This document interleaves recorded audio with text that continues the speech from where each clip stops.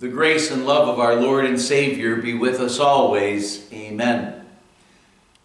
The Word of God we want to consider today, Reformation Day, actually. Yesterday, Sunday, we celebrated Reformation Sunday. Today, the actual Reformation Day. But the Word of God we want to consider today is the beginning of our epistle reading for Reformation Sunday. We're looking at Romans chapter 3, verses 19 to 20, the beginning of that reading, where the Apostle Paul wrote, "Now we know that whatever the law says, it says to those who are under the law, so that every mouth may be silenced and the whole world held accountable to God. Therefore, no one will be declared righteous in his sight by observing the law. Rather, through the law we become conscious of sin." My dear friends in Christ, I kind of already gave it away, but what big festival do we celebrate today, October 31st? If you were to ask children that question, of course the answer that they would most likely be inclined to give you is to say that it's Halloween, because many of them, probably most of them, have already picked out the costume that they're going to wear to go trick-or-treating on Monday night, on Halloween night.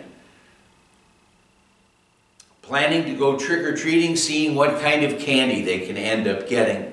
And perhaps some children have already gone trick-or-treating at different Halloween events, Halloween parties, and well, you know, if you went shopping in the last few weeks, perhaps even longer, what you saw was stores that were decorated with all kinds of Halloween decorations, pumpkins and ghosts and other things like that would get us to think of Halloween. And, well, Halloween candy, you know how much of that's been in the stores. Halloween definitely is a big festival that people celebrate at the end of October. But for us as Lutherans, there's another festival that I already mentioned that is so much bigger when you get right down to it. We Lutherans have a much more important thing to focus on, and there's more to this festival, to the Reformation, than filling a bag or a pumpkin with Halloween candy. This Lutheran festival is, of course, the Reformation on October 31st, 1517. That's 505 years ago. What Martin Luther did is he posted his 95 theses or statements on the castle church door in Wittenberg, Germany. He wrote those 95 statements because he was troubled by the fact that he looked at the church of his day and saw that it had drifted away from the Word of God. And he didn't want to quit his church. He rather wanted his church to go back to the Word of God, back to the Bible. But the church didn't want to change. And so the day on which Luther posted his 95 Theses, that's often considered to be the birth date of the Lutheran Church. Our Declaration of Independence is kind of what we kind of view it as. Now, what God did is God used Luther to get the Bible back to the people, to the church members, so that the Holy Spirit could work through the Word of God to call people to faith and to strengthen people in their faith. So we'd see the law's real purpose and then also see the gospel's real glory. The Apostle Paul, who wrote this letter, when you get right down to it, he wrote this letter to the Roman Christians, but his experiences were in a way very similar to that of Martin Luther. Before Luther knew the glorious gospel message, we could say that he was trying to earn his way to heaven. But when he looked at himself, he saw that he wasn't doing a good job, that he was failing. But ultimately what he was trying to do is earn his way to heaven. Before Paul was converted, called to the faith, called to be an apostle, he had been a Pharisee. And Pharisees back in Jesus' day, they were people who were taught to follow God's laws, the Mosaic laws, and to do that so that they get their way, earn their way to heaven. And now Paul, he had misunderstood God's teachings to the point that he even persecuted Christians. But when Paul went to Damascus to persecute Christians there, to capture them, to imprison them, the Lord called him to faith. And the Lord called him to be an apostle, to reach out with the wonderful gospel message, to preach Christ crucified. The Holy Spirit revealed to the apostle Paul the glory of the gospel, and showed him that it's not through the law, but it's through the gospel that we get heaven, through what Christ has done for us. And, well, both Paul and Luther had been depending on or looking to the law as what they needed to fulfill in order to get to heaven. But the Holy Spirit brought them to God, to the gospel, and showed them what Jesus did for them. Oh, so many people try to use the law to gain heaven.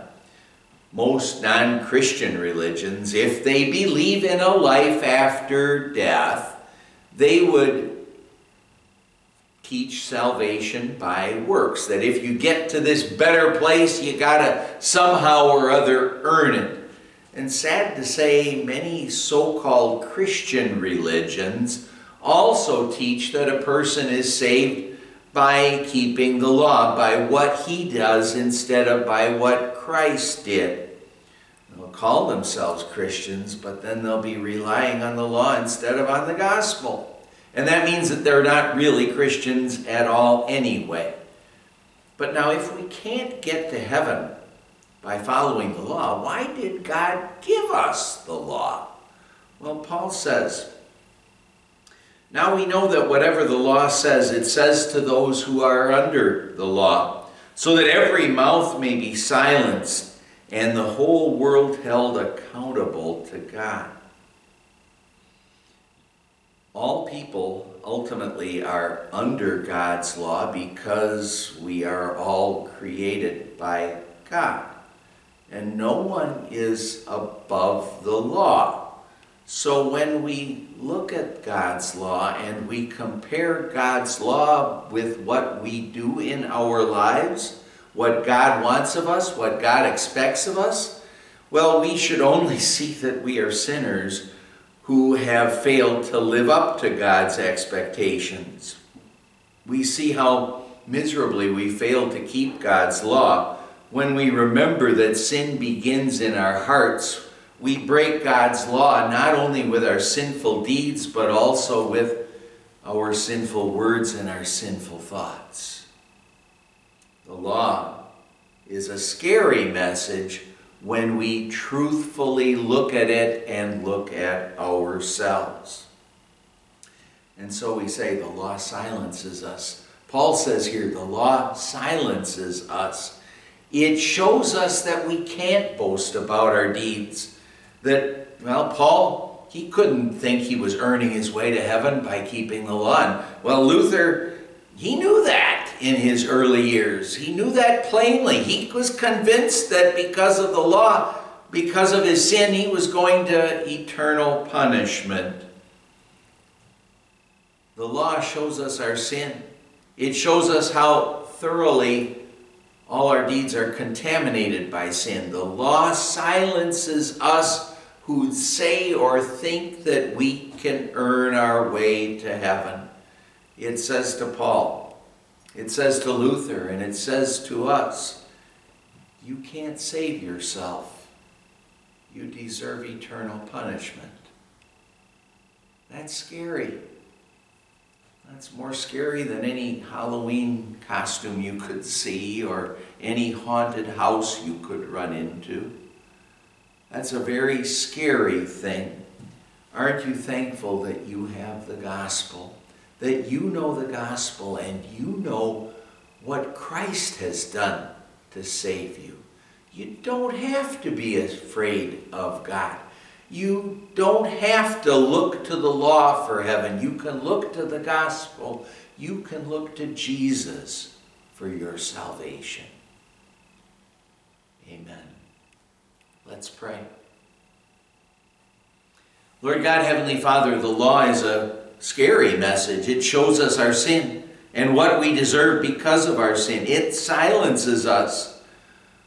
But the gospel cheers us when it tells us that Jesus lived and died to pay for our sins, and that he rose from the dead to prove for us that Christ won heaven for us. The law silences us, but the gospel moves us to say, thank you, God, for giving us a Savior who did for us what we couldn't do. He earned heaven for us. Thank you, dear Lord Jesus. We pray in your name. Amen. And the grace of our Lord Jesus Christ and the love of God the Father and the fellowship of the Holy Spirit be with you always. Amen.